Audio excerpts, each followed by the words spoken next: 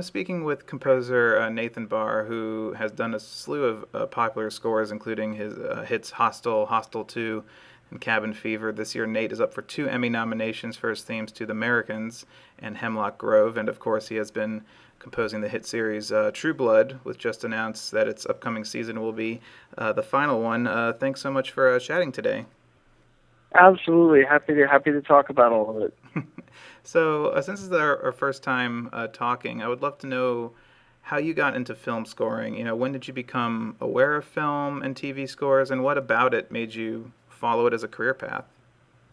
Sure. I had parents who were both musical. My dad sang and played banjo and guitar, and my mom played piano. And when we lived in Japan when I was younger, she played an instrument called koto as well. So I sort of grew up around musical parents in a home with sort of a lot of different unusual instruments floating around the house. So that kind of whet my appetite from an early age for many different kinds of music and collecting instruments and all that stuff, which is something I've continued to do to this day. And I just always loved movies ever since I was a kid, and I had always paid attention to music in movies in particular. They were just such a part of the film going experience for me, the music was. And so I really always thought it would be fun to be a film composer, whatever that meant at that time in my life. And I got sort of lucky when I came to Los Angeles in 1996. I was working at a production company, and someone at that company one day sort of pulled me aside and said, "Hey, there's a job listing here for a prominent Hollywood film composer seeking driver/assistant." And it turned out to be Hans Zimmer, and I was down to me and 2 other candidates, and we each met with Hans, and Hans kind of, I guess, vibed with me best, so he hired me, and that was my sort of entree into film music. And I got a really big crash course in sort of what the life of a top film composer looked like in terms of working style and lifestyle, the pressures, the excitement, all that stuff. And so that was sort of my really lucky break into it. And I was with Hans only about 8 months, and I got an agent, and then went off on my own and started working. And it's something I love. I love music by itself. I love films by themselves, but together the two things are just an unbelievably magical combination. And I think some of my happiest creative moments in life are when I'm working on a good project and a piece of music I've just written takes the visual impact of a moment up to a whole other level because of what I've done, and that's really exciting.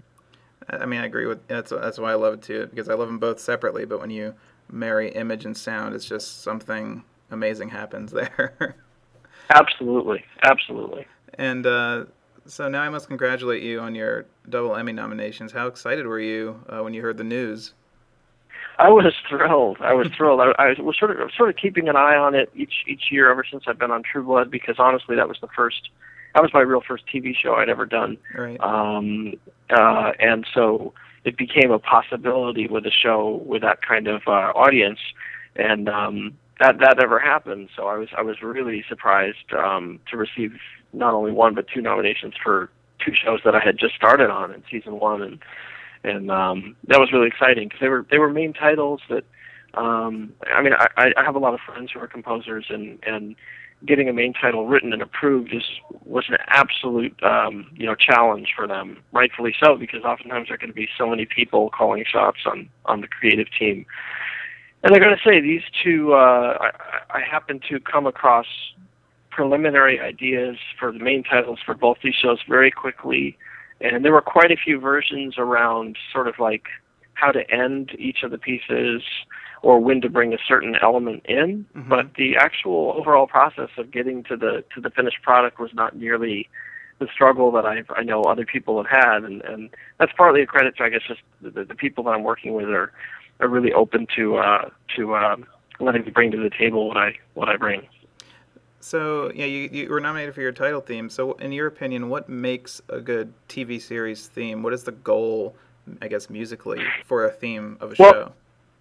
Yeah, I think, I don't remember who said it, but someone else said, a good main title theme is a theme that you hear from the other room while you're getting popcorn in the kitchen that makes you want to rush back into the TV. So I think it's like The main title for the Americans is only 25 seconds. The main title for Hemlock Grove is only 55 seconds. So I think it's really saying as much as you can about the mood and atmosphere of the show in the briefest amount of time that sort of gives the show a very specific, unique signature that everyone recognizes from hearing it right away that this is the show starting. And so I think that can be thematic, and I think it can also be a matter of arrangement and orchestration, tempo. I think all those things become really, really important because it's such a brief spurt of music, for such a brief amount of time that you're given to figure it out. So Right. 25 seconds, the Americans, I got to sort of introduce the show, tell people what it's about, what they might be experiencing during the body of the show, and then you blink and it's done. So. So when you're working on that, like, there's a lot of shows kind of have a little kind of a montage of scenes or kind of a artistic opening title sequence. Does that edited to your music? Because like a show for something like Lost, where the main titles are boom, like 5 seconds long. Yep. So where does the Yep. concept of, like, do you come up with the time length first and like this is a perfect time length, or do the creators do you talk with them about how long the piece of music should be? Yeah, I think in my experience at least, it's been we have X amount of time, go for it. And I think with Hemlock Grove, those beautiful sort of colorful smoke wisps were created. And those are beautiful, and those certainly served directly as an inspiration to me to sort of figuring out what the sound of the thing was going to be. And with the Americans too, it's just sort of this assault of images from the United States and Russia. And very, very quick. It's 25 seconds again. Yeah. So usually, they give me the time, and then I've got to work within that. But having said that, once the music is sort of getting close, they might start to, change the edit slightly here or there to match up better to the music. Oh, cool. So now season 7 of True Blood will be the last one. It's coming to an end after all these years. What has it been like working on that show for this long and finally having an end point in sight? It's really, it has been such an amazing run. So while it's really sad to have it over, I have nothing sort of but gratitude for the whole experience. It was really one of those perfect experiences that everyone hopes for, that we all hope for. Everyone involved knew that what they were involved in was special, that we'll all be lucky to get another show like this anytime soon.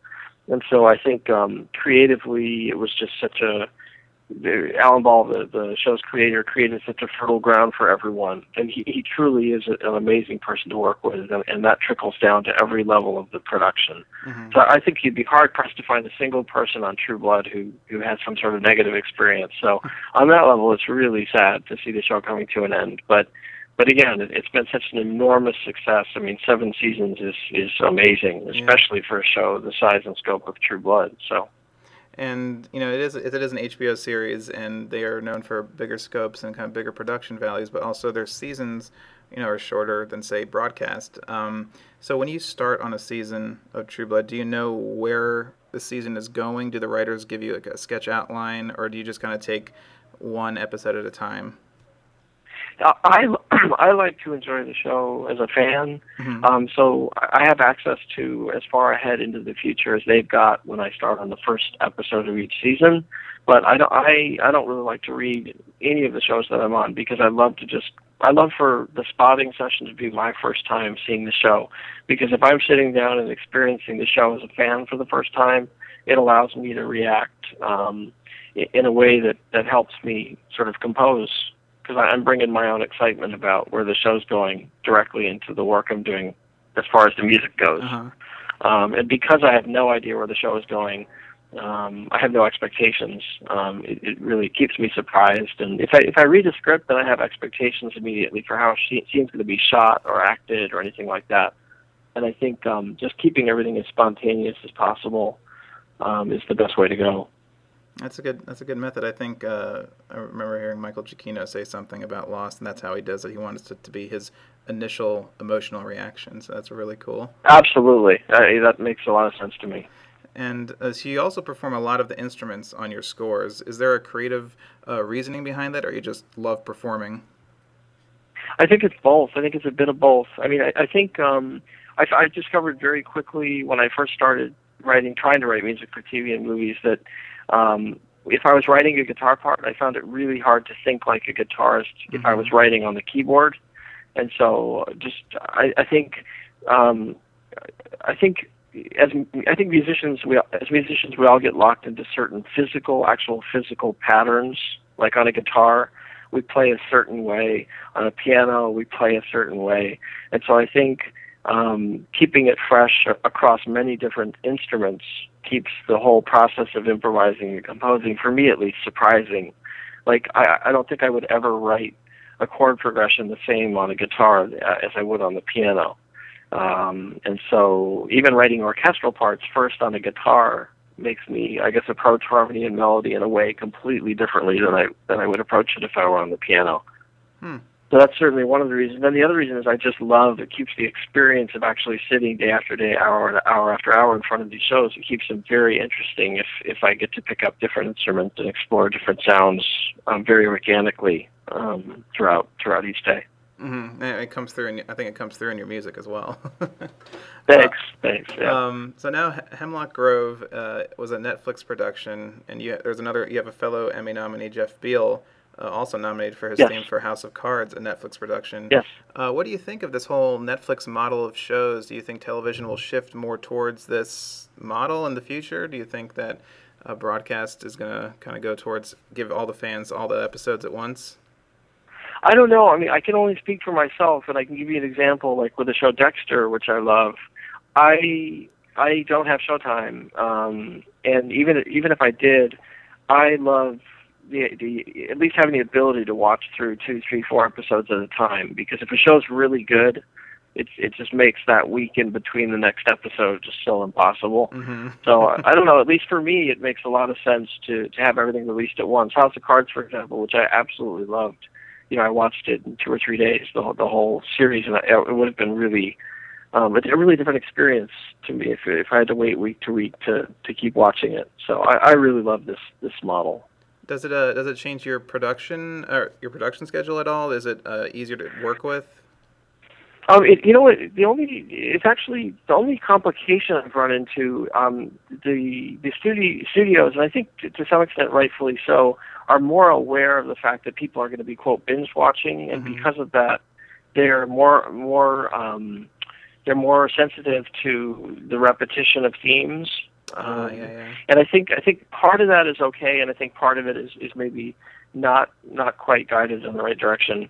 But I think the themes and the sound of it, the music unifies the show, right? Whether people are watching it week after week or one against the other, I think it's a big part of the identity of the show. So I think it remains to be seen. I know that was one of the things I ran into, was just they were very sensitive about not overusing themes.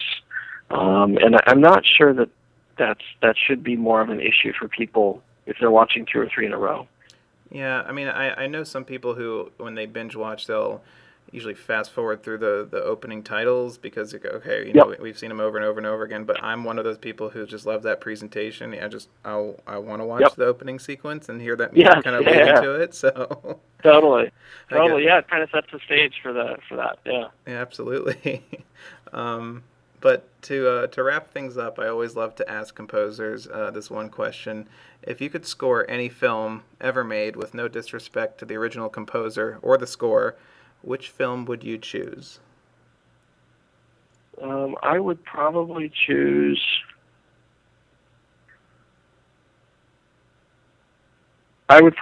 Captains Courageous, which is a film directed by Victor Fleming back in, I think it's 1936. Yeah, that's Freddie Bartholomew and Spencer Tracy. Wow. It's Franz Waxman, and I absolutely love his score, so I wouldn't want to try and outdo his score. But the scope of that film and the story is just so absolutely beautiful, and it's a big epic sort of ocean-going movie. Mm-hmm. So that would be one I would love to revisit. Oh, that's an excellent answer. I love that. Nathan, thanks so much for your time and talking with me today. It was a great pleasure and honor to chat with you. Thank you so much for I appreciate it. Thanks for the call.